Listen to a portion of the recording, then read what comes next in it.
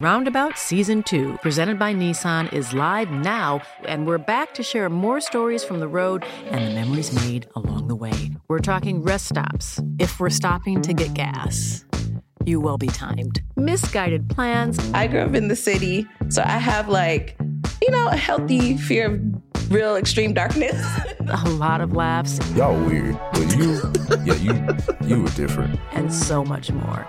Listen and subscribe wherever you get your podcasts. One size fits all seemed like a good idea for clothes. Nice dress. It's a t-shirt. Until you tried it on. Same goes for your healthcare. That's why United Healthcare offers a variety of flexible, budget-friendly coverage for medical, vision, dental, and more. So whether you're between jobs, coming off a parent's plan, or even missed open enrollment, you can find the plan that fits you best. Find out more about United Healthcare coverage at uh1.com. That's uh1.com.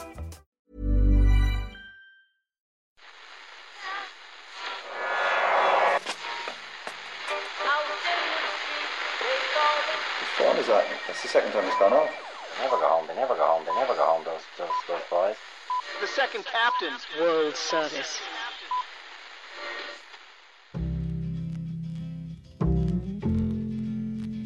And I said, I want to win the league, but I want to win it better. You can understand that, can't you? Yes. Good lad. So he's almost like having a second captain in the team. Second captain, first captain, whatever. After what has felt like the longest build-up to a match in history, with 2 thumping wins under Ireland's belt, and with any idea of trying to be too clever about wanting to finish first or second in the pool banished from our minds, we are now finally into South Africa match week. Welcome to Monday Second Captain's podcast. Hey Murph, hey Si, hey again. How's it going? How are you? I had to go back and look at the timeline. The pool was announced in December 2020. That's when we knew we were going to be playing South Africa and Scotland. The date of the fixture, specifically the date and time and venue, was announced in February 2021. So we have been building up to this one for more than 2.5 years. Jeez, they've really given it every... I mean, were they concerned about ticket sales? Did they think there was going to be a problem filling the venue or something? I think ticket sales 2.5 years. Much of a problem there. You're going to be there, Si. You're going to all the games as long as Ireland are in this it. thing rolls on for Ireland. I know there's no cheering in the press box, but is there any singing allowed in the press box? What I'm asking you is, were you bopping along to I Will Survive by Gloria Gaynor in the middle of the match the other night? Well, what was amazing about that was the whole stadium atmosphere was more like a disco. And they had these warm-up guys who were a bit like DJs, and they were interviewing the fans. But the second I Will Survive came on, all the French fans seemed to instantly know the lyrics and to sing along. It was instantaneous. Well, the Irish were joining in as well. Well, I mean, that's a given. That's a given, of course. I mean, obviously. The massive songs like that, I think, cross sort of language barriers, don't they? Oh, and, do you think people under 30 use the word disco anymore? Disco. Well, discotheque was in my mind because that's what the French still use. You see discotheque everywhere. Real discotheque. Ask Simon at 12:30 on Saturday night. Ken, this is not Simon. Everything shut an hour and a half ago. Ken, I know sometimes on these rugby shows when there's also a football podcast on the same day, I let you away without contributing much, but I'm going to need you here, buddy. Yeah. It's a big game. It's a big week. How are you feeling about the challenge posed by South Africa? I think Ireland will beat South Africa and go on to win the World Cup. That's big. I thought you said England were going to win the World Cup. No, I think he said England were going to make the final. Well, England, which you'd have to say is a bold but possibly more likely prediction than Ireland. Have you been enjoying the World Cup? Just the whole buzz. I've actually seen very little of it. No, but even just a narrative around just the buzz, the fact everyone that getting behind the country. No, I found the discourse surrounded obnoxious. In what way? I'm not naturally a huge Ireland rugby supporter, as you may know. Please. Some of the stuff about Ireland rugby is actually annoying me so much that I'm coming around to a pro Ireland winning the World Cup position. Oh, sorry. You're saying football people. You're saying they're being obnoxious about rugby. That's the discourse. I wouldn't say they're all football people. I wouldn't say football people. No, I don't think they're all football people. Just not rugby people. There's just a little bit too much. What's the sort of thing now, Ken, that's really getting your goat? Like what are we talking about here? It's those rugby lads. They'd sicken me. They'd sicken you. That kind of thing. Is that? Which I mean, broadly, I agree with. Yes, but like you can. Sometimes you're just like, oh come on, like why do we have to just be such dickheads all the time? Could we not just? Yeah. Why can't everyone not be dickheads? I'm sorry. I didn't realize I was going to be talking about this, so I should have collected my thoughts a Ken, little how bit better. obnoxious do Irish rugby fans have to be to get you back the other way, back to your original point of view? Well, that's true. I mean, that's There's a few of them trying. It's a dynamic process, and so if Ireland actually do get past the quarter-final, then suddenly it's like England in a World Cup, football World Cup. Yeah. Then maybe I'll start to go, hang on, what was I thinking? I'm dicing with danger here. They're never going to actually win it, are they? It's all right to support them in the early rounds, of course. Maybe even a quarter-final. Why put yourself through the nerves and anxiety of Euro 2021 I just all don't over see again? why not. I mean, Ireland are like, why shouldn't they win the World Cup? Well, we'll know a lot more. Well, listen, we can have this conversation again after South Africa. It's one way or the other. We're going to know a lot more. Just one thing on the fans at the World Cup, because I've met loads over the last couple of weekends. I've met people like from Cavan, Laois, hurling team. People come from London, Brussels. It's way more of a broad group than you meet in the Aviva at a Six Nations game. I guess naturally they're coming from all over the world to come to France, but the atmosphere is 10 times better than a Six Nations game. I spoke to James Ryan. We won't actually play it today, but spoke to James Ryan about it after. He said, yeah, it's the best. The atmosphere is just different. They've all been talking about it, and it was an obvious ploy after their first game because Farrell and then all the players came out, and almost the first thing out of their mouths was to thank the support. So it's clearly something that he's saying to the players, or they're taking off their own bat, that we better acknowledge what's going on here. Yeah. It's big. Yeah, there's a few factors. I think it's that geographical mix of fans that come that's different to what you see in the Aviva. The French fans that come along are amazing. The songs they're playing, like Gloria Gaynor, the weather definitely helps. Where they're set, like the non-stadium was set in this park that was beautiful. So people were basically sitting out playing trumpets and singing and dancing for hours before the match. So it all sort of plays into a better atmosphere. But the other thing is people seem to watch it from start to finish. So even though Ireland are putting up huge scores, they're still cheering when somebody runs in the 60th try of the match. Don't we give out about the Aviva when they try to play music during games and so on? But it's fine when they do it in France, I suppose. I don't know. They're just getting the tone right. They're getting the tone right. We're all on holidays. Yeah. We're less miserable. People are less miserable when they go to a match abroad rather than when we go in Dublin. Yeah. So. I think we can all agree on that. We can hear Sexton obviously broke the record and celebrated accordingly. I have to say I quite enjoyed his celebration. It was nice that he did it with a try, but we can hear now from Sexton and also his head coach Andy Farrell post-match.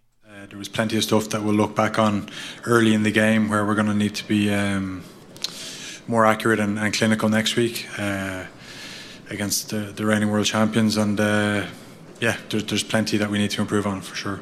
Johnny, how different is it facing the South African defence in terms of time and space? Look, that's the thing that they pride themselves on, isn't it? They've shown that they're a tough team to play against. We need to be very accurate with when we decide to take it on or when we decide to kick. We probably learnt a lot from the November international, I think. They try and put us under. They try and put everyone under a huge amount of pressure with their line speed and their pressure at the breakdown. So it's something that I think. Very similar to what Tonga did in the first half. We'll face something similar to that. So, good preparation. We took tonight's game for standalone. We wanted to give the Tongans the respect that they absolutely deserved because they're a very good team. But it's a good sort of dry run for what's ahead next week. Have you held much back in terms of power plays or line-out moves? Yes, loads. Loads. That's all you're getting. Did he mean it? He meant loads and you're not getting any, or just... It turns out he was asked that question already. It's not an amazing question anyway, but I was actually asking it to Sexton, and it's not that you're expecting specifics in the answer, but it's sort of just get that feel for how much has this been looming in their mind ahead of all the other matches, because as we said before the World Cup, really the World Cup starts now. As good as the scorelines have been against Romania and Tonga, like South Africa is essentially a different sport. Playing South Africa is essentially a different sport because, as I said, that your time and space are cut down to the point where your decision-making process is interrupted, and it's how you deal with composure, with pressure, with whether to pass, whether to kick. All those little elements change so fundamentally against South Africa. And I mean that compared to every other team, including England, France, the rest. They have the best defence in the world by a margin. What was your main positive from the performance against Tonga? It was a little hard to tell how well Ireland played, given Tonga were a good bit worse, I thought, than I thought they were going to be. I think most people thought they were going to be. But the biggest positive, I think, was the line out. We got 19 from 21. And then on top of that, and connected was the return to form and fitness of Ronan Kelleher. And then I thought Dave Kilcoyne played well as well. The fact that he got to play was also important. Kelleher also carried well. The scrum looked solid with him and Kilcoyne on. And neither are first choice over the last few years, obviously, but I think are going to be vital next weekend. I'm a little obsessed about the bench, both benches in this game. Reason being, this will be a tight game no matter what. So with 15, 20, 30 minutes to go, it's going to be a tight game. No, I don't think either team are going to run away with it. So the benches become really important. And South Africa's two main strengths are the defence, as we just discussed, and their bench. And the bench thing is like a physical and psychological element in that their subs are what give them an edge, and they don't mind being a couple behind with 20 to go. If they're a couple ahead with 20 minutes to go, then it's almost game over. And, you know, they've named it the bomb squad, and they've invented this idea, they've employed this idea, and then they market the idea. I think the name is important, and it's as much for you to think about and worry about. So we're all and falling obsess for about. it then. We're all falling for Well, what they are they're brilliant trying to do. players. It's not this invented thing. No, but it's like you say Matt Williams always gets pissed off that we call New Zealand the All Blacks. Yeah. Because Yeah, that has this aura around this mystique, and that's what they want, and it helps them. And he's probably right in certain ways. Yeah, it's a bit he's similar definitely touching on some truth there. A bit similar with the bomb squad, whereas if everyone calls them the bomb squad and fixates on there being 7 forwards on the bench, then it's obviously going to get into opponents' heads. Totally, and it's a scoreboard pressure of its own. You know, you think these first 60 minutes were hard against so-and-so, wait till RG Snyman starts running at you and he's got fresh legs, you know. But without Malcolm Marks, without Lou Diager, who was out before the World Cup, and us having Kelleher back fit, so we don't know whether Kelleher or Sheehan will start. I presume one will be starting, one will be bench. Plus your pick of Baird, Kilcoyne, Jack Conan, if he's back, there's talk he might be back. I don't see it personally. Ian Henderson, Joe McCarthy. Those are sensational options. And we may not quite have their scrummagers, right? And I don't think we have the same power runners as they do, but we've proper athletes to come on. One of the most athletic benches we could ever put together. You spoke to the aforementioned Dave Kilcoyne after the match about the good vibes going around the Ireland squad at the moment. You've got to be so grateful to be a part of this squad. You know, it's by far the best Irish squad I've ever been involved in. You know, it's just such buy-in from the players. You know, everyone I think is so aligned and believes in what we're doing, and you know, everyone really enjoys it and respects it and has respect for the jersey and the environment, and you couldn't ask for more. You know, it's definitely the happiest squad I've ever been part of with Ireland, you know. It's funny, Peter O'Mahony said that about a year ago as well, like he was enjoying his rugby with Ireland more than he'd ever done his whole life. And is that coming from Andy Farrell? Is he kind of setting that culture, or is it coming from a few of the coaches? Well, look, the book always stops with the head coach, and Faz is, you know, he's an incredible man. I actually think he's made people better men. You know, he's instilled great values in people. He leads by example, and you look at the type of characters he's brought in. You know, Paulie, Cy, Foggs, Caddy, and even all the backroom staff and the players. You know, everyone in there is a great person, and you feel pressure to deliver for them, for the effort that they put in during the week. You don't want to let anyone down. You want to make sure you've everything covered. You're as prepped as best you can be to do the person beside you a service for all the work that they're doing. So it's an incredibly satisfying and happy environment to be in. So yeah, couldn't say enough about it. Is it the balance between serious and fun? Is that what they're getting so right that's different to before? Yeah, look, there's no exactly. You know, when we're on it, we're extremely on it. You know, and that's the enjoyable thing. Everyone in here is an unbelievably competitive person. They want to get better every day, and I think he's got as many people with that mindset into one squad, and those coaches who just keep on pushing the boundaries. And you know, he knows that to do that you also have to be a very happy squad and a positive squad and have a great atmosphere and energy around the place, and everyone needs to contribute to that, and we do, and they do, the coaches do. You know, Foggs leads the crack with the coaches, and a couple of us lead the crack with the players, but there's great buy-in from everyone, and as I said, yeah, it's a very happy place to be. You guys are obviously playing like at the very top level of world rugby. But still, for you guys, does the style of play impact how happy you are? I mean, like the style of play you played tonight, lots of tries, line breaks, expansive open play. 100%. You know, when you see some of the stuff you do in the training ground and prep all week coming off in the game, it's so satisfying. Right down to the minute details. You know, the stuff we do with Paulie around line out, Maul D.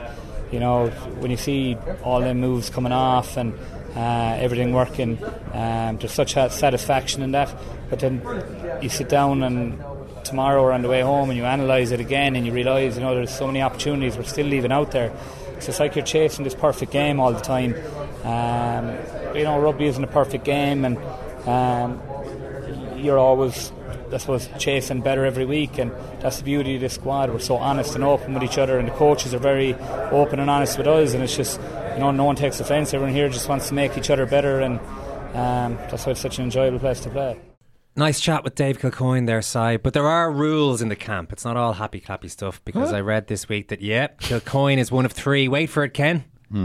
He's one of 3 sheriffs in the squad, along with Jack Conan and James Ryan, in charge of fines when teammates let the standard slip. I don't shy away from it, said Kilcoyne. Ken's already switching back to this is why I'm bringing it up. I'm going to test him early on. I don't shy away from it. Law and order must be maintained in the squad. You already back off the rugby bandwagon? I'll allow it. Tyg Byrne had to show up to a press conference in a suit because he was late for a meeting or something. I saw that. Yeah. Well, it's 3 sheriffs. I'm not going to miss anything. There is that. It is a team of us, though, Ken. I do wonder that. Remind you of this. Could we stop using marketing slogans as a reason to hate the team? By the way, yeah, it's not. You can't. Play I don't mind the other stuff, but that 2-week layoff though, after particularly if they do beat South Africa, then there's 2 weeks of before the next game. Hysteria. That could. Yeah. We wouldn't even make it out of the pool.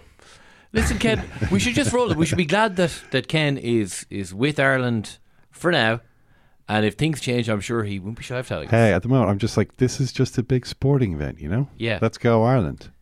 Shane Horgan on the way with Jerry Thornley. Shane was there at the Olympia last Thursday night for a big 10-year anniversary show, a night full of passion, laughs, tears and drama. And I said, I want to win the league, but I want to win it better. You can understand that. Yes. Good luck. So he's almost like having a second captain in the team.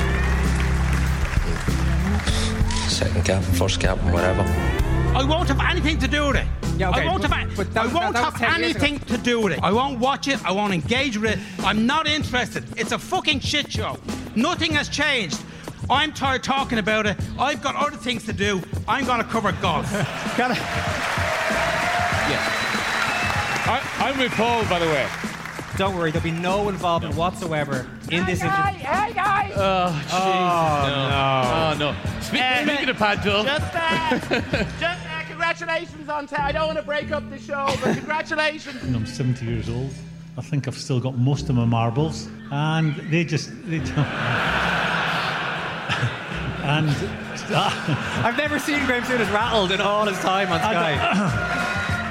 Can I do the big reveal about who's coming out? You can see this for yourself. Fucking hell, Paul McGrath. Yeah. Unbelievable. The good wall revived there at the end. Top 10 greatest Irish sports people. And nearly killed Stone dead. Oh, more to the point. It continues to wreak havoc with people's emotions. It was an amazing night. I came out for the rehearsal. I was thinking, it's not that massive. You know, it's big. It's bigger than Liberty Hall, sure. Then you come out live and the lighting's different and everything. There are people in the seats. And then you look, there's an upper tier up there. That you literally had missed the first time. Yeah, you would nearly miss the first time. There really are 1,200 people here. This is absolutely insane. It's the biggest show we've ever done. Yeah. So thank you to all of you who came out and made it such a special night. Absolutely, it was special. It was. We'll play that incredible Paul Kimmage interview in full next week on the World Service. It wasn't all as combative as the bit you just heard. A good bit of it was like that, but there were other parts to it as well. Sometimes he was shouting at you and sometimes he was shouting with you. I'm with Paul, says Murph. I didn't even pick that up at the time, Murph. I'm only hearing that after the event. He was seated closer to me. And that's true. You were on the same couch. Pin my colours to the mast. Graham Souness is going to be available tomorrow for World Service members. Murph, I have to say, myself and Ken were sympathising with you because the next morning, after that emotional roller coaster, you're up at the crack of dawn. Not podcasting like myself and Ken were. No. But signing How many copies of your book? I signed 2,000 books on Friday morning. With your dodgy hand? With me dodgy hand, yeah. Just took this, and I've left the splint off now. I mean, listen, at this stage, the damage is done. I who cares anymore? Medicine has failed me, so I might as well just crack on and slide as many copies of this book as I can. You did go for an MRI at some point, so maybe the results. I did. The results will come in eventually. I don't know. How long did it take? I did 850 in Eason's in the Eason's warehouse in under an hour. No, wait. Yeah, it was about an hour. Yeah. No, it's literally a 3-person job. Yeah. One person opens it to the page that you're supposed to sign. Another person slides it in front. I sign. I slide away. Yeah. You've got 2 helpers. Yeah. Well, listen. It would literally take, I would say, 15 times longer if you had to open every book. This is big time. Could the opener and slider not be the one person? No. See, this is more. What kind of a pen were you using? I used a Sharpie. I actually But experimented with a few of them. does it not leak through the pages? No, it's absolutely fine. Depends on the thickness of the Sharpie, but I went with a thin nib. So it's not also the quality of the paper, Ken. You obviously know This Is the Life is published in high quality A-grade paper. Egyptian cotton. It is Penguin. So there you go. You're launching your book. God, I can't wait till this bit's over. This whole pre-Murph. Well, then you're going to love Thursday night, Murph, or Simon, I should say. You're launching it the only way you know how, Kieran. By making me do all the work. Yes. And presenting. And I do your thank bloody you book for that. launch. Yeah. We're all going to the Sugar Club on, when is it, Thursday? September 21st, this Thursday, for 7 p.m, where we're going to record Friday's World Service podcast. It's going to include a chat with second captains GAA legends Jamie Wall and Oisin McConville. If you want a pair of free tickets to this live recording of the Second Captains podcast, then just email us with Sugar Club in the title of the email. And or Gallons, but Sugar Club is probably best. And we'll pick out 50 listeners at random. How much do those tickets cost again? They're free. And you know what? You know what a pair of free tickets would really get me in the mood for? It'd really get me in the mood to buy multiple copies of the book on sale at that free event. Oh, you might actually bring a few along. You've thought ahead. Oh, there will be booksellers there. Yeah. So if you're eager to pick up a signed, but also perhaps with a little personal message on the front. I mean, not too long. I mean, have you chosen? I told you how long it takes to actually sign these. Have you chosen a charity yet? Unbelievable. Can people specify their own charity? Yeah. You can donate to charity, or you can buy my book. Either of those things, you can do either of those things at my lodge. It's absolutely save some of this for Thursday. Absolutely fine. Email editor@secondcaptains.com with Sugar Club in the title if you're interested in coming along and celebrating what will be a wonderful night with first-time author Kieran Murphy here. Hey, I'm Ryan Reynolds. Recently, I asked Mint Mobile's legal team if big wireless companies are allowed to raise prices due to inflation. They said yes. And then when I asked if raising prices technically violates those onerous 2-year contracts, they said, "What the f*** are you talking about, you insane Hollywood ass?" So to recap, we're cutting the price of Mint Unlimited from $30 a month to just $15 a month. Give it a try at mintmobile.com/switch. $45 up front for 3 months plus taxes and fees. Promo rate for new customers for limited time. Unlimited more than 40 gigabytes per month. Slows full terms at mintmobile.com. Roundabout Season 2, presented by Nissan, is live now, and we're back to share more stories from the road and the memories made along the way. We're talking rest stops, if we're stopping to get gas. You will be timed. Misguided plans. I grew up in the city, so I have a healthy fear of real extreme darkness. A lot of laughs. Y'all weird, but you were different. And so much more. Listen and subscribe wherever you get your podcasts.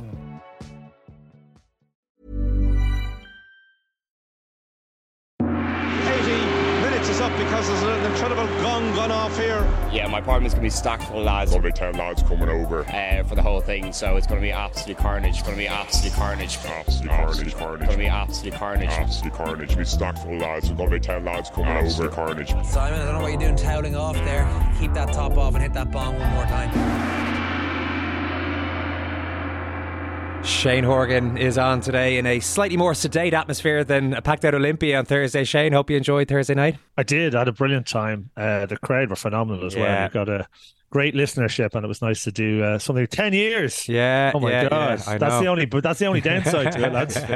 Well, it's great having you over, so thanks so much for that. And for the first time this tournament, Jerry Thornley, how are you? Good, thank you. And you on? Good. Well, pretty good after the other night. I mean, it was a close to a perfect night, a big score. You got the subs a run out from early on. Sexton breaks the Irish scoring record. Aside from, I guess, how how grim it is for the lesser nations to take tankings like this. From the point of view of Ireland's World Cup chances, it felt pretty good. Yeah, I think we've got to give credit to Portugal and Uruguay. They were a good bit, particularly Uruguay, were a good bit more competitive against France than we expected them to be. I think Romania kind of distorted slightly. They're probably the weakest team in the competition. And they're even slightly fortunate to even be in the competition. But yeah, I thought it was a good night for Ireland. Obviously, it was vindication for Andy Farrell. Not that he was looking for vindication, because the selection was questioned. I was listening to Matt Williams saying that he apparently thinks, well, no team has ever won the World Cup by playing their frontline team for 7 games in a row. But of course, the difference in this World Cup is that after the South African match, there's a down week. It's the first time that's ever happened in the World Cup, and it's happened probably with ideal timing for Ireland, coming after a round 3 game against South Africa 2 weeks out before the match against Scotland. So, and I also think there's another key factors work as well, in that South Africa and New Zealand particularly, not so Australia, but they're kind of more in season. So therefore, Ireland's momentum that they would have had immediately after the Six Nations had been interrupted, as was the case for all the European teams by the summer break. And so they're building momentum and cohesion again. So I think it was definitely worthwhile exercise bringing the frontline team together like that. I think also there was a warning shot in Bayern with the game against Samoa. So all in all, yeah, there were teething problems in the first quarter. I'm sure Shane will highlight them as well, that there were a few breakdown issues. They were perhaps setting up their targets a bit to be hit hard by the Tongans. But that's kind of a price you're going to pay. It goes with the territory of being a kind of ball-in-hand, attacking, possession-based side like Ireland are. And another feature for me is the way they cope with the outside-in blitz defence, which is very popular in this World Cup, it seems. England are using it, South Africa are using it, France are using it. And with those balls back inside, that fizz pass from Johnny Sexton back into Caelan Doris, and all those runners lurking behind the ruck, packing it close to the ruck, it's very hard to defend. And it shows what a varied attacking game Ireland can bring to the party. And it happened again, didn't it, with the Conor Murray inside to Bundyaki for Johnny Sexton's try as well, for the bonus point try. And and it showed what a good side Ireland can be when the line-out is running as smoothly as that, 12 out of 12 in the first half. And lots of bonuses in the game time that some players got. Robbie Henshaw's World Cup is up and running. Ronan Keller played superbly. Great to see him back. Good to see Tyke Furlan put in such a spring heel, 72 minutes. Andrew Porter, phenomenal. James Ryan, and so on and so on. And of course, the old man himself played almost as well as ever. Yeah, it's not about personal achievement, Johnny Sexton said in his post-match interview, but he could have fooled me judging by the celebration of the try, Shane. It is, but I love it. I love it. Made me happy seeing him celebrate like that, because it's a massive milestone and it's in a World Cup. And one of the sort of mild annoyances with professionalism is that you're not meant to celebrate. And when you do achieve something like that, he was right too. It's an amazing achievement. It meant something to him. Of course it should mean something to him. And he is a very much a team first player, always has been. But when you do hit something like that, and I mentioned it to Joe McCarthy the week before, scoring a try in the World Cup, celebrate it, because it doesn't come around often, and you should. I disagree with Matt on the selection. I thought it was a really good selection. Listen, all but 4 players have contributed to Ireland over the course of the two games, and 2 of them, Conan and Dan Sheehan, are for injury reasons, and actually probably the others are kind of for injury reasons as well, with that niggle to Henshaw before the first game, and maybe having to change things around slightly. So what you've got is I don't think it's so much of a keeping the team fresh, because this team are fresh. They don't have a million miles on the clock. They've done big training beforehand. They've got a sequence of games which is tough, but it's going to be tough anyway. They are absolutely mad to play. He's practically having to drag the players off the pitch when he was asking them to come off. And you've also got the vast majority of the team feel as if that they are contributing to the performance, and that is almost, for me, or certainly more important than actually the rest. That the camp is happy, and what Andy Farrell has been able to do over the last number of years is create the right type of vibes in the camp, and the vibes are very good for Ireland at the moment. And I know that's a little bit of cod science, and it's kind of silly, but that's where your best performances come out of. We know that Ireland have very capable players who have a very, very high skill level. We saw much of that at the weekend, but the their ability to deliver performances in a relaxed manner in these opening 2 games with no injuries has been I think a real bonus, and sets us, or sets them, should I say, in very good stead for the rest of the challenges. And I do feel a lot more comfortable. I know it's only 2 sort of, second or maybe even third tier nations, but I feel a lot more comfortable for seeing how comfortable the Irish team are in their own skin. Totally. And it's funny, Dave Kilcoyne, James Ryan, obviously Peter Manley about a year and a half ago, have all said this is their favourite Irish camp they've ever been in. I think both off the field and then on the field, like the style of play, the style of rugby that they currently employ makes players happier. And Sexton looks so happy. I mean, on and off the pitch, I know it was a record points moment for him, but just it's still playing Tonga. He's played far bigger games throughout his career, but it was spontaneous, it was natural. You could see there was a real joy there. And watching the likes of him, obviously, is he 38 now? Bundy, Peter O'Mahony, Conor Murray, all in their mid, or in Sexton's case, late 30s, hitting, I think, career best form. And it's kind of rare you see this, particularly in a sport like rugby, that these fellas would play their best rugby in their mid 30s. It's extraordinary, really. I mean, I think it's absolutely safe to say that Bundy Aki, at 33 years of age, is playing the best rugby of his life. Conor Murray at 34 looks rejuvenated. Peter O'Mahony at 34 looks as good as ever. And Old Man River himself, 38 years of age. I mean, Ireland's oldest ever international player, after a break of almost 6 months, which I think is the longest in his career, to come back and produce 60 odd minutes and 40 minutes of that quality, with that accuracy in his running game, passing game, and his accuracy off the tee, is quite extraordinary. I mean, yeah, whatever they've done in pre-season, for once we can say an Irish pre-season before a World Cup has been nailed, really properly nailed. And it's the one thing we're constantly hearing from the squad, is that almost from day one, all the fitness work they've done has all been rugby related. There's always been rugby balls in every training session.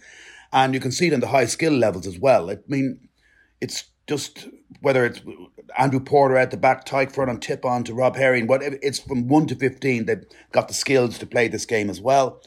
And I wonder, is Bundy's form partly to do with whatever went wrong at Connacht for him last season? He seems to have a real bee in his bonnet after his relationship soured with Andy Friend. I don't know what it is, but he is just, his stats are a joke in the opening 2 games. He probably should have been man of the match in the first game, and he definitely deserved in the second.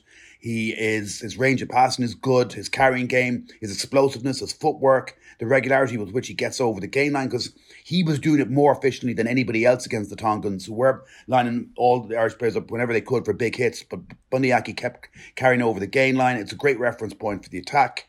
It's whatever they've done in pre-season, they've clearly nailed it. Yeah, Jerry, they look exceptionally well conditioned, and I know, Jason Cameron will be, front and centre in that. But Ireland over years have prided themselves on the conditioning, but they do seem to have taken things to another level.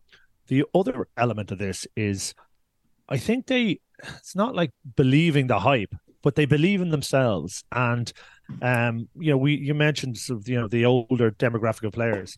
That confidence to play the way they're playing sometimes takes, a long period, and your coach can tell you that you're good enough for, and your psychologist, but actually it's ingrained now within them, because they know they can deliver a level of performance without the anxiety that sometimes impinges performance. And I was listening to Johnny Wilkinson talk about, the mindset for dropping goals just before the England game. And he was thinking how much of it is psychological, and thinking that, you've done the work, that you have the right to be able to take this drop goal, and that you are going to hit it between the uprights. And I'm sort of paraphrasing, but that was the kind of the sentiment, was that you have to feel as if you deserve to be able to do what you're doing. And I think that's where these players are at the moment. They just feel comfortable in their own skin, and they that they're playing a high level and a high difficulty game plan, but they're very confident in their ability to deliver that game plan, and that is maybe more important, because you can maybe have skills, but they break down under pressure, and they're not currently breaking down. Now, I know there's going to be the challenges ahead. I know they're going to be bigger, but that I do have just a feeling that they're going to continue in that manner. They're not going to constrict. And if they don't constrict, they've got such an enormous opportunity, and as you said, led by Sexton, who I didn't realize I know he's 38, but for some reason I had in my head that he can't be 38 and playing that well and leading a team in a World Cup. And he looks as sprightly and fresh as he's done for many years. And kind of a ridiculous that a 38-year-old can look so comfortable and play so well and not have his body or his ability break down in the ways that we see players much younger than that break down. And, and brilliant players across the world, not just in Ireland, but in sort of every country in the world. You think these players will go on forever, but they don't. And they fall off a cliff. And somehow he's got to 38 and he hasn't fallen off. Shane, can I just ask you, is it a little bit grim all the same? We've scored 140 points over the first 2 games. I mean, for the sport as a whole, that we're taking this feel-good factor based on how massive a beating we deliver to these far lesser nations. For the sport overall, it's not a good thing. And we talked for years about, closing the gap. The gap isn't closing. Fiji have a sort of an incredible generation of talent that you can see are playing, a high level club rugby, and a lot of that is transferring. It's not, they've always had the kind of talent, but you don't think that they've had the sort of framework around them. And the sort of tactical nous to deliver, or even the sort of the hard nosedness to deliver performances. They're doing that now, and they look like this. I think they look like the strongest team on that side of the draw. I know they lost to Wales, but if that game was played again, I think Fiji wins. So they could potentially be the best team on that side of the draw. The others aren't as good or anywhere near it, and if anything. The gaps are widening with the depth of professionalism that you now see with South Africa and of course New Zealand, Ireland, England, all of them. This is not even anywhere near competitive, and it's a conversation. It's not really one that I'm interested in, to be honest with you, right now, because this feels to me like if ever there was an opportunity for Ireland to win, this is the tournament to win. There's no massive standout side that you think are these scary monsters that are unbeatable. Yes, they're very good teams, but this is Ireland's, and I've got to focus on that right now. If there's something to be done to address these other things, which I think are very difficult, and I don't see the gap closing, to be honest with you. It's one for maybe after the tournament. Yeah, well, I think Romania and Namibia, and I'm probably forgetting one or two more, are particularly bad. But as Jerry touched on, the likes of Portugal, we don't know Samoa yet. Fiji are better. Uruguay are better. Chile might be terrible. But I think there's some teams who are just not closing the gap at all. But then there are a few that are. And at the moment, are they a tiny? Like I know, listen, the France game. Well, let's see Samoa. I'm not sure. Shane is another one. You just mentioned Fiji. Portugal just put in a great performance, really well coached. But we also have to take into account just how good. Like this is probably the best Ireland team of all time. So they're putting huge scores on a team like Tonga, who mightn't be quite as bad as they looked. The reason I brought up today is because it's probably the only time we will mention it. If we're going to check it, if this tournament goes as we hope from here, obviously we'll all have forgotten about these early games. For sure, rugby is flawed. That there's this huge drop off after the 11th or 12th team, and the rest of them just don't even play it full time. And that gets shown up in a weekend like this in the World Cup. This will be the worst weekend of the World Cup, the one that we just saw. But Jerry, I just want to move it on to the South Africa game, and before we get into the nitty gritty, to rate the importance of this game in your mind for Ireland, in that it's not a must-win. We still have Scotland afterwards, but that if we do win, it takes the pressure off the Scotland game. We probably avoid France then if we win the group. We get an extra day's rest for the quarter-final, and also just how good we'll feel about ourselves if we beat. It'll be our best ever win. I know we've beaten Australia and we've beaten the likes of France before in World Cups, but it will probably be the best team we've ever beaten in a World Cup. No question it will be. The reigning world champions. They've conceded 2 tries in their last 7 World Cup matches. They've conceded 3 points in 2 games in this tournament. And for all the reasons you outlined there, I think it has. There's been a pub debate going on in Irish pubs for about a year that I'm sure gathered momentum since opening night in Paris when France beat the All Blacks. I was there.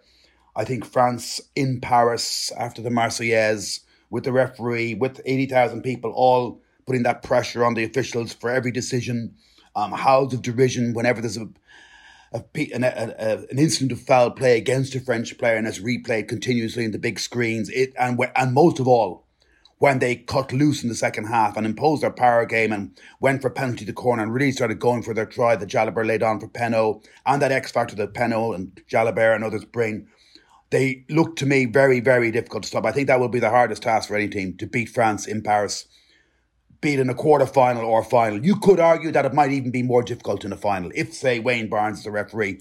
We saw what happened in 2011 when New Zealand were at home. It's going to be... I would say it might even be tougher to beat France in a final than a quarter-final. Who knows? But I'd love to see Ireland get to a final. So for that reason, I think their best route to get to a final, I'm not saying the All Blacks are going to be pushovers at all. I'm not saying Scotland are going to be pushovers at all. But I think when we look back on this World Cup, if Ireland have beaten South Africa, I'm pretty sure we'll see it as a very defining game in Ireland's tournament. And as you say, it would be great for the momentum they would take into that Scottish game with a 2-week break. They'd be well positioned to top the pool, which I know Ireland have done before in 2011, 2015. Even that comes with no guarantees. But I just think that would be what? Would it be a 28th win in 30 matches? Would it be a record 16 wins in a row? That's even better than the kind of form England brought into the 2003 knockout stages. So I think, yes, for all those reasons we've just talked about, it is a monumental game. Potentially pool defining and even World Cup defining for Ireland. It was you, Jerry, who described the Tadhg Furlong as spring-heeled, and you've both talked about the conditioning. I have to say, I actually thought he looked a bit wrecked. There was a moment after the James Lowe try, just around the hour, where, now maybe he just happened to have done a lung-busting run right before this. His hands are on top of his head, he's blowing hard, and you're just thinking, even psychologically, he thinks he's off the pitch, he thinks he's getting a rest, then he's back on again. Would you be a little bit concerned if Bealham is out with a HIA about the team we're going to field and the bench we're going to have in the front row?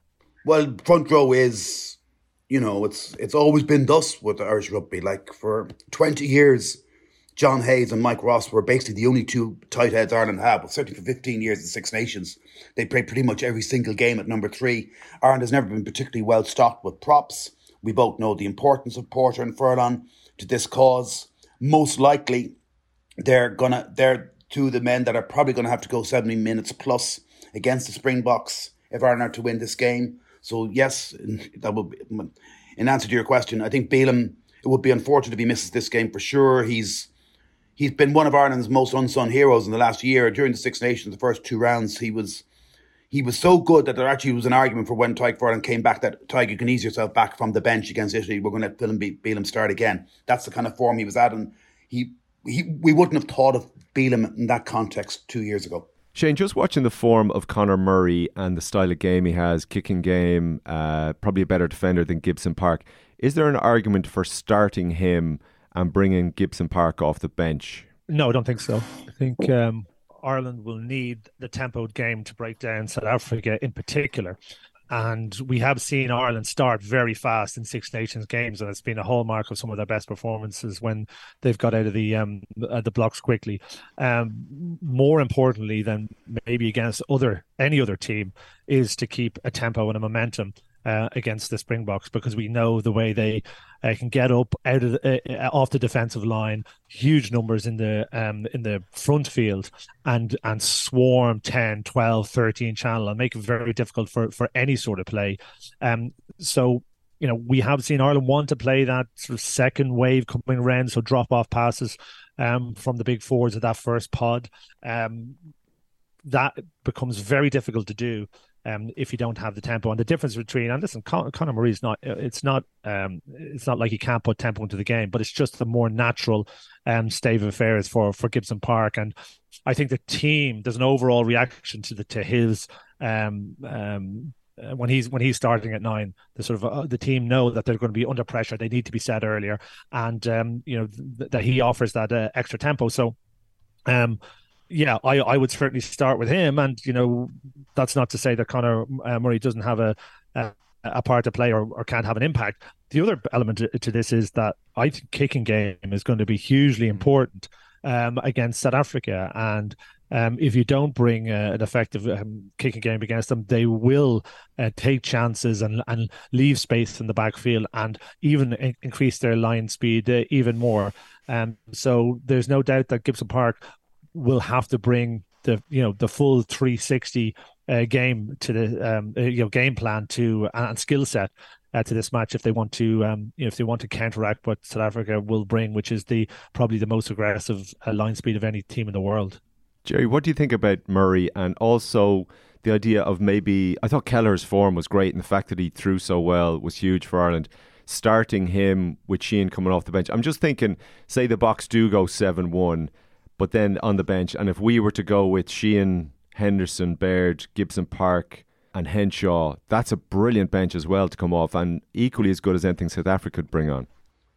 Yeah, and you've also got Joe McCarthy in the mix, or Jack Conan, quite conceivably as well. I think it's a bit of a defining week for Jack Conan's World Cup as well, and fingers crossed he comes through after what happened to him 4 years ago. I think if he was to train fully this week, he will be a viable option off the bench as well. That seems like a big ask, as much as we all on this podcast want Jack Conan to be involved. Seems like a big ask, though, doesn't it? It's a measure of the value in which the Irish management hold him that he's still here 6 weeks after that injury, and they've given him until this week to prove his fitness. And if you look back at that last run I've been talking about of, only 2 defeats in 29 matches, it's until this run of games now, until the Italian game, I think he'd only missed 2 of all those matches for Ireland. A lot of them are off the bench, 13 or so more off the bench than starting, but he has been a factor in this resurgence in Irish rugby, more so than we probably realise if you actually look at the stats. Anyway, you're right, I think it will be a very impactful bench with Sheehan on the bench. Similarly, he hasn't played in 5 weeks, so it makes sense for him to maybe ease back in, particularly given the form of Ronan Kelleher.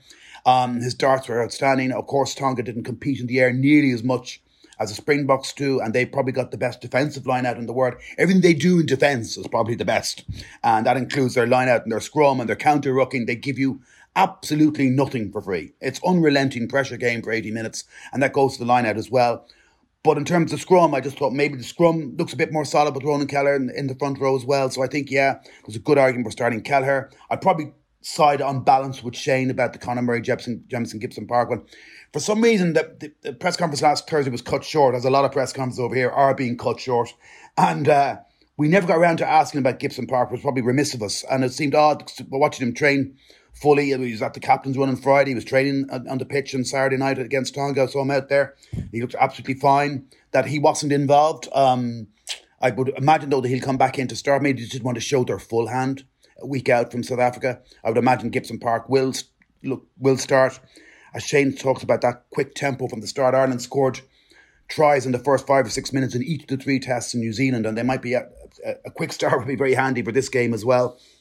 And I think Conor Murray has proven in the past that he can be very, very effective off the bench as well, just with that experience and savvy and knowledge and composure and just being able to read what happens. So many times we've seen him come on and pressure cooker situations like Twickenham him away that time. Ireland were struggling to put away a 14-man side, and Murray came on and just brought real calmness and authority and called the right plays, and Ireland pulled clear. So I think probably on balance they will go with Gibson Park to start and Kelleher to start, and most of the bench you outlined there, with possibly Jack Conan in there as well. It depends, I think, at hooker how confident they are about Dan Sheehan's fitness, and I don't mean fitness as to get through the game, to get through 90 minutes, but I mean whether they fear that he may break down, his injury may break down again.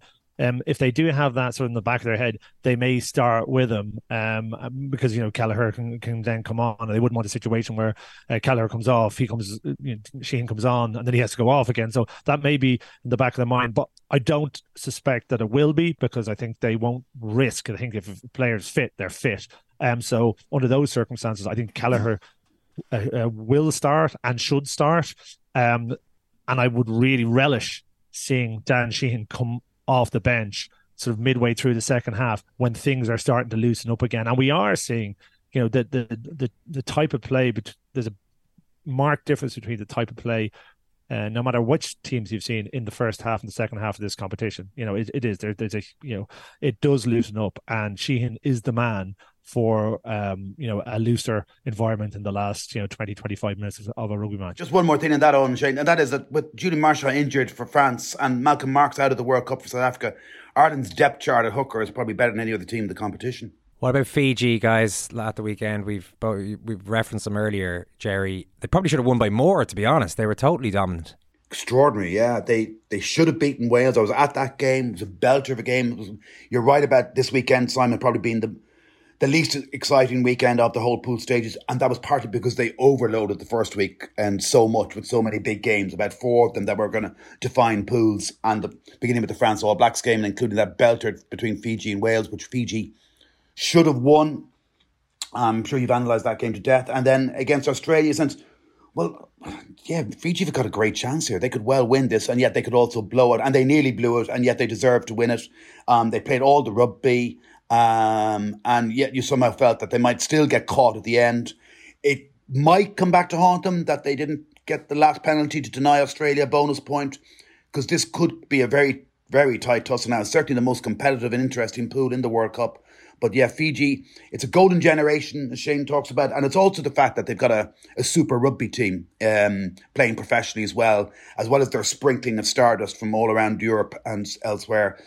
So it's probably the best Fijian team to ever play in a World Cup, and they've got a great chance now, given they got the 2 bonus points against Wales at least, of going through, which makes Wales-Australia close to a knockout tie, which is quite interesting. Yeah, it does feel like that. This Fiji side offers something else as well, and why they could end up in a final here. Nobody else plays like them, and as a result, teams are not used to playing against them, and teams are comfortable in what they see every week or every month or every year, and you just don't get that. And even Fiji outside of World Cup are not playing like this Fiji. So what are they doing, Shane? What are they doing that's different? Well, I was going to say they'd be good if they'd only get an offloading game together.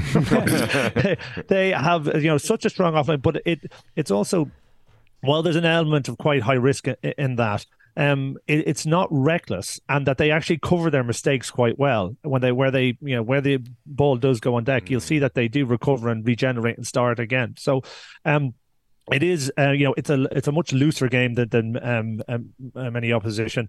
You're seeing how incredibly effective they are at the breakdown, how difficult they are to remove them off the ball if they go on. Like, they have got 15 guys who are made to steal the ball. Every single one of them can do it, and actually every single one of them does it. So you've got an individual step and actually power and pace, and they're just an incredible team to watch. They're so much fun, so much fun. They're like, they're playing this kind of, globetrotter style, but in an effective way. Now, my concern is around sort of line out time, and we saw, the line out was absolutely, sort of shambolic. It's so shambolic that Australia decided to kick the ball out with only 90 seconds left and needing 2 scores, or certainly, I suppose that time was a converted try to draw the game.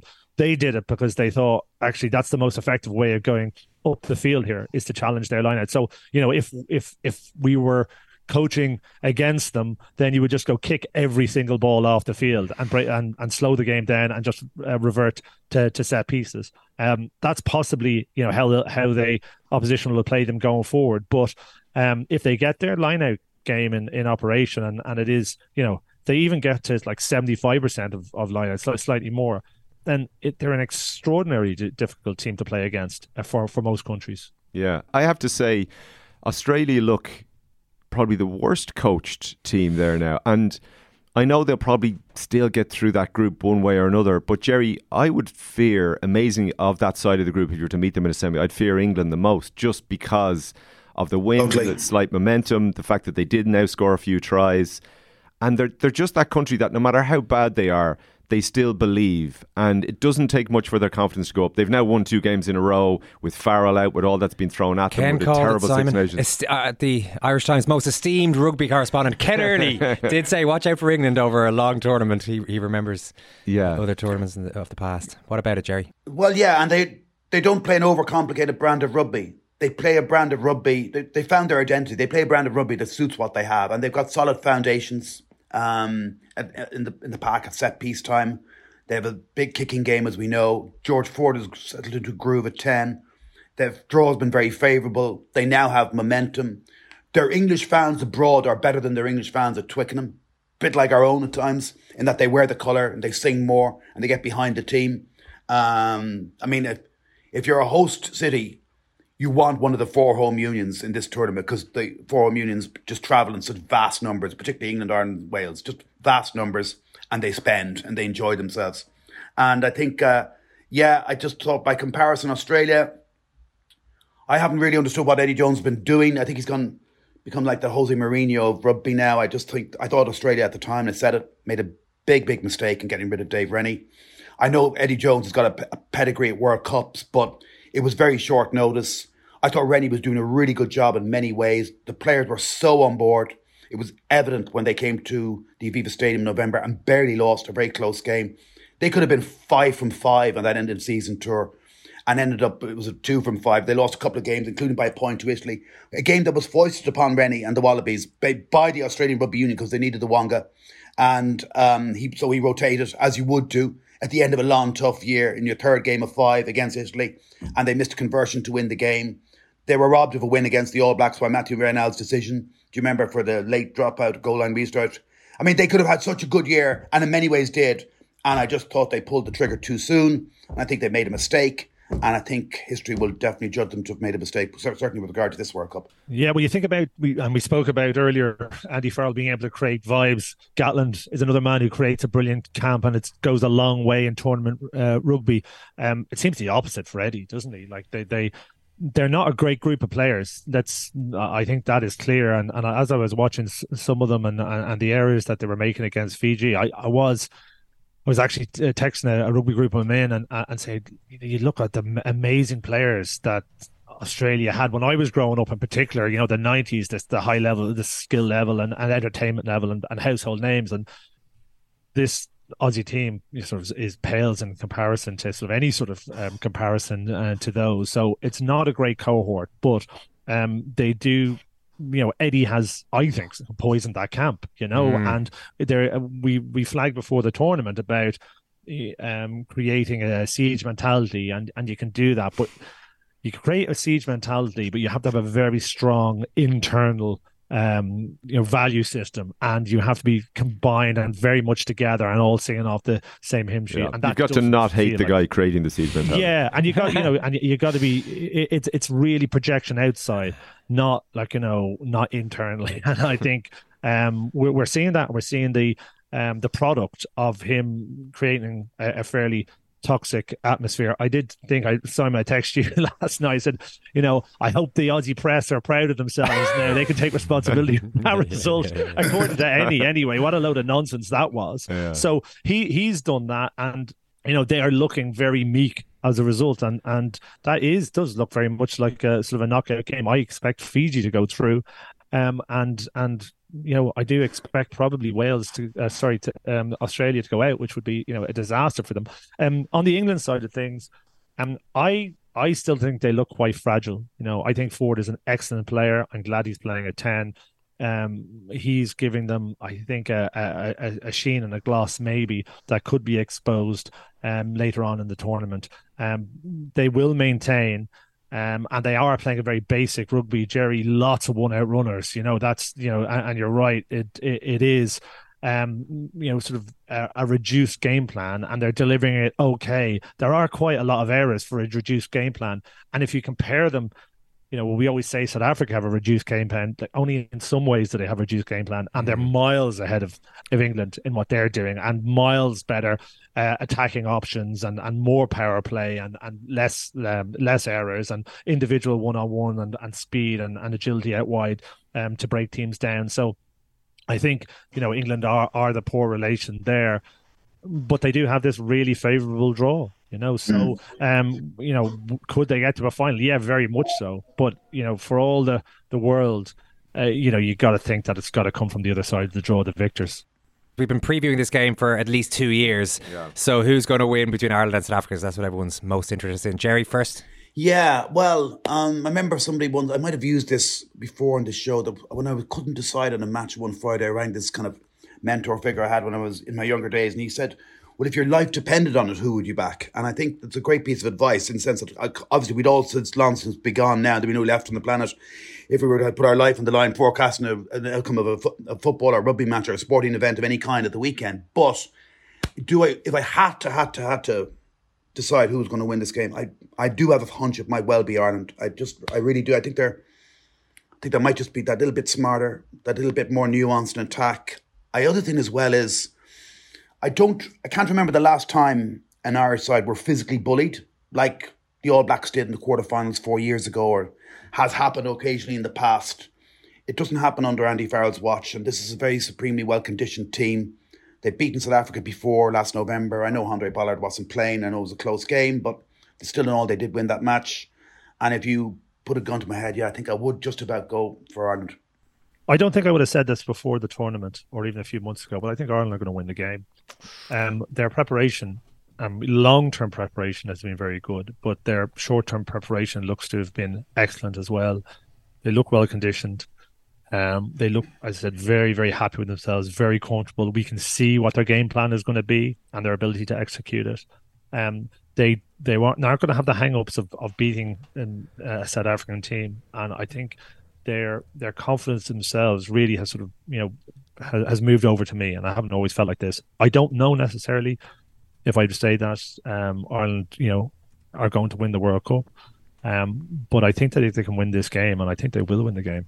Jerry, I was chatting to Shane McGrath, the Mail, at the Romania game actually, and we were just talking about South Africa, and you touched on it, and the sense of power, and they are a powerful team, and they're probably the most powerful team in the world.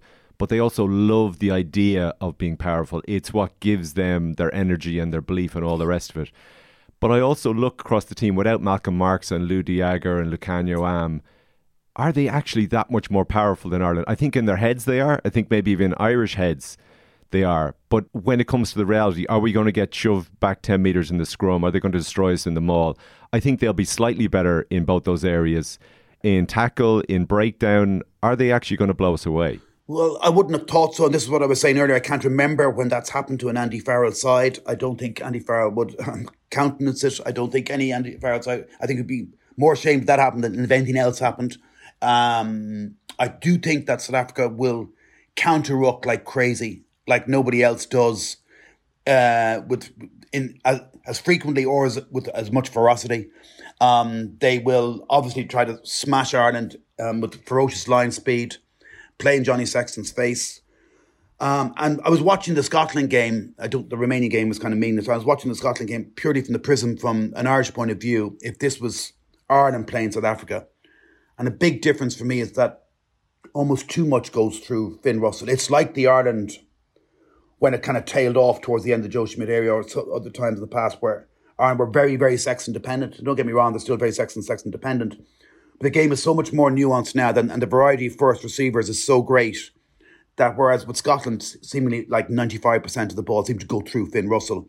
And he kept trying to do the same thing over and over again. And they kept getting smashed and enveloped. He tried to vary it up. He said, I'm going to unlock this defence, whether by floating long passes or more often short passes, flat passes. But the ball trying to delay, see if he could get inside the bits. And he just couldn't cope with the pressure that was coming out. And he got a Farrell buffeting. And I don't see that. I think Ireland's attack, like I highlighted earlier in the show, with countering this outside-in defence with passes back inside to runners like Caelan Doris ghosting him from behind a ruck is much harder to defend against. And I think Ireland's attack will be way more varied. But I do think that is the key to the game.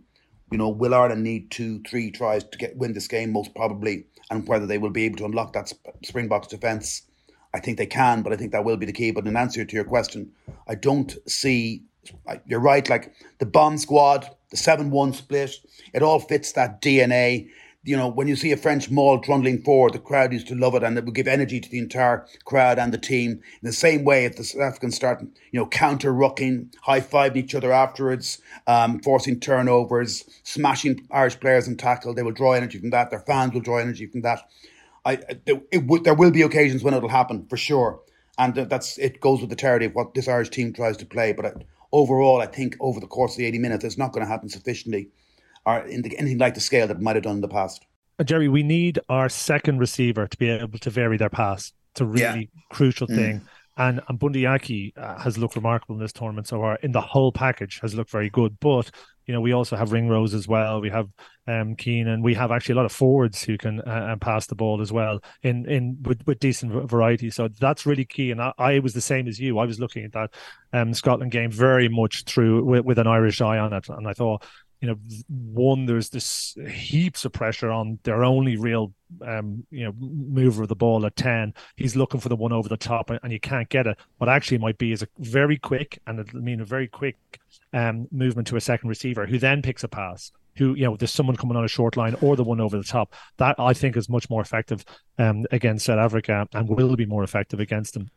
The other thing is the kicking game and be able to turn them and not overplay phases in the middle of the park. And Ireland can sometimes do that. It's been a trait that they've done less more recently, but they can get into a situation where they're overplaying phases, and it gives the opposition, what you just said, the opportunity to get into the game and knock us back 10 and then maybe a turnover. That can't happen or can't happen regularly. And an element of that is small details are big surfaces. Tight corners are odd shapes. Flat, rounded, textured, or tall. Whatever your next project, there's a spray paint pattern that's just right. Because Rust-Oleum's new Custom Spray 5-in-1 gives you control with 5 different spray patterns. So you can tackle nooks, crannies, edges, and curves without worrying about drips, runs, uneven coverage, or anything else. Custom Spray 5-in-1. Only from Rust-Oleum. Roundabout Season 2, presented by Nissan, is live now, and we're back to share more stories from the road and the memories made along the way. We're talking rest stops. If we're stopping to get gas, you will be timed. Misguided plans. I grew up in the city, so I have a healthy fear of real extreme darkness. A lot of laughs. Y'all weird, but you were different. And so much more. Listen and subscribe wherever you get your podcasts. Actually taking points when you get into the 22, and I mean drop goals. We've seen how impressive Ford was and how what an impact that had on the game. Ireland don't want to be in a position where they're in the 22. Yes, you want to have, retain the option to break them down because they can do it, but it's very difficult to break down that South African team in their opposition, in their 22. Actually, it's easier when you're further out the field and you have a proper bust. We don't want to get into a situation where we are, pick and go, and turn over. Don't be That's predictable. not our game. Whatever you do, we're not good. That's not our game. That's not our game. But bring in a drop goal and take points every time you get out there. Frustrate them, because I actually think South Africa, they're great front runners, but actually if they get behind, they can make mistakes. So let's transfer the pressure onto them. So. No, I think if Ireland, I think will have identified that, and hopefully we will see more of it. But I suppose my overall impression is, given where this team is, the profile of the team, the build-up, how the World Cup has gone so far, I think, if not now, then when? If not now, then when for Ireland? This is the opportunity for them, and if they are, to demonstrate that. They're an exceptional team and worthy of winning the World Cup, then it starts this weekend. Get you into the dressing room there, Shane. Yeah, brilliant stuff. Listen, Shane, absolutely motivational speaker. Thanks so much. Jerry Thornley. Brilliant. Thanks, Emil. Thanks, Emil.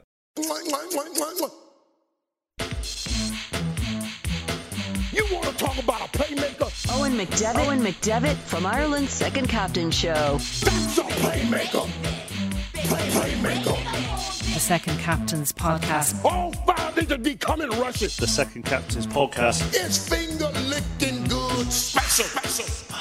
Now, I'm going to tell you this too. I have been hurting because I have been having to tell the truth about Second Captain's show in Ireland. It's something finger licking good special. That's what I'm talking about. And they do look great because we got that finger licking pass rush.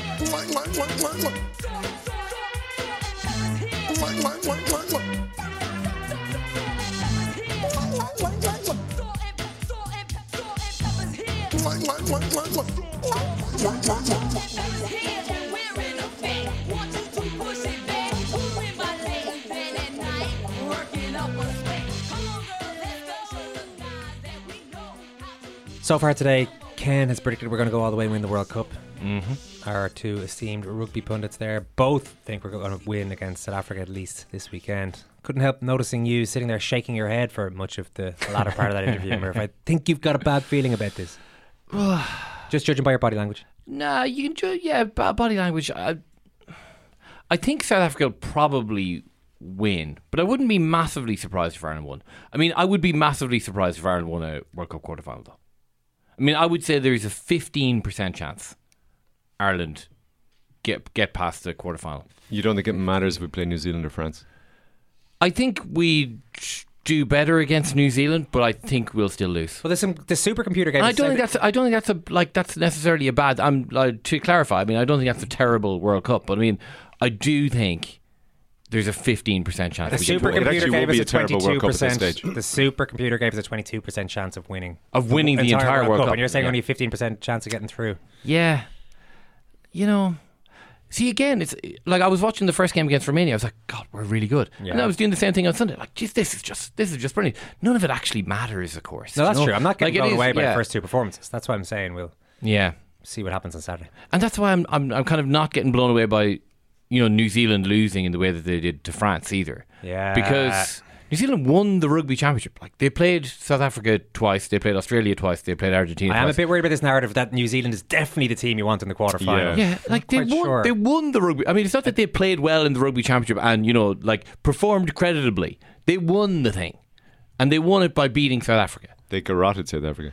Yeah, so I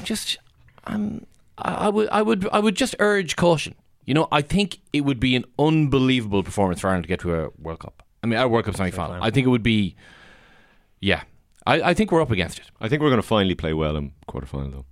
Because we lose those quarterfinals, but we also play terribly. Once again, to our Scottish listeners, we are aware we've got a game against you coming up that could be a make or break playoff, depending on what happens against South Africa. On the play, so there's no guarantee of even making the quarterfinals. And I've got that little qualifier in there. I can let you know that the Ireland team is being named on Thursday, so we'll do another rugby podcast for you on that day. Graham Souness will be out tomorrow. Mer's book launch still to come this week. Champions League as well. So loads of great stuff going on. Thanks, Simon. Thanks, Ken. Thanks, Ken. Thank you all. Simon. Thanks for listening. The Second Captain's podcast, as you're aware, is part of the Acast Creator Network. Sign up to the World Service now for ad-free pods.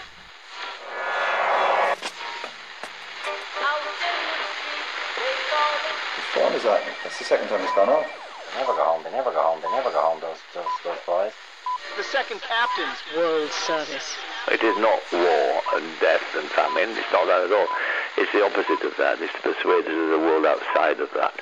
That's why sport's important.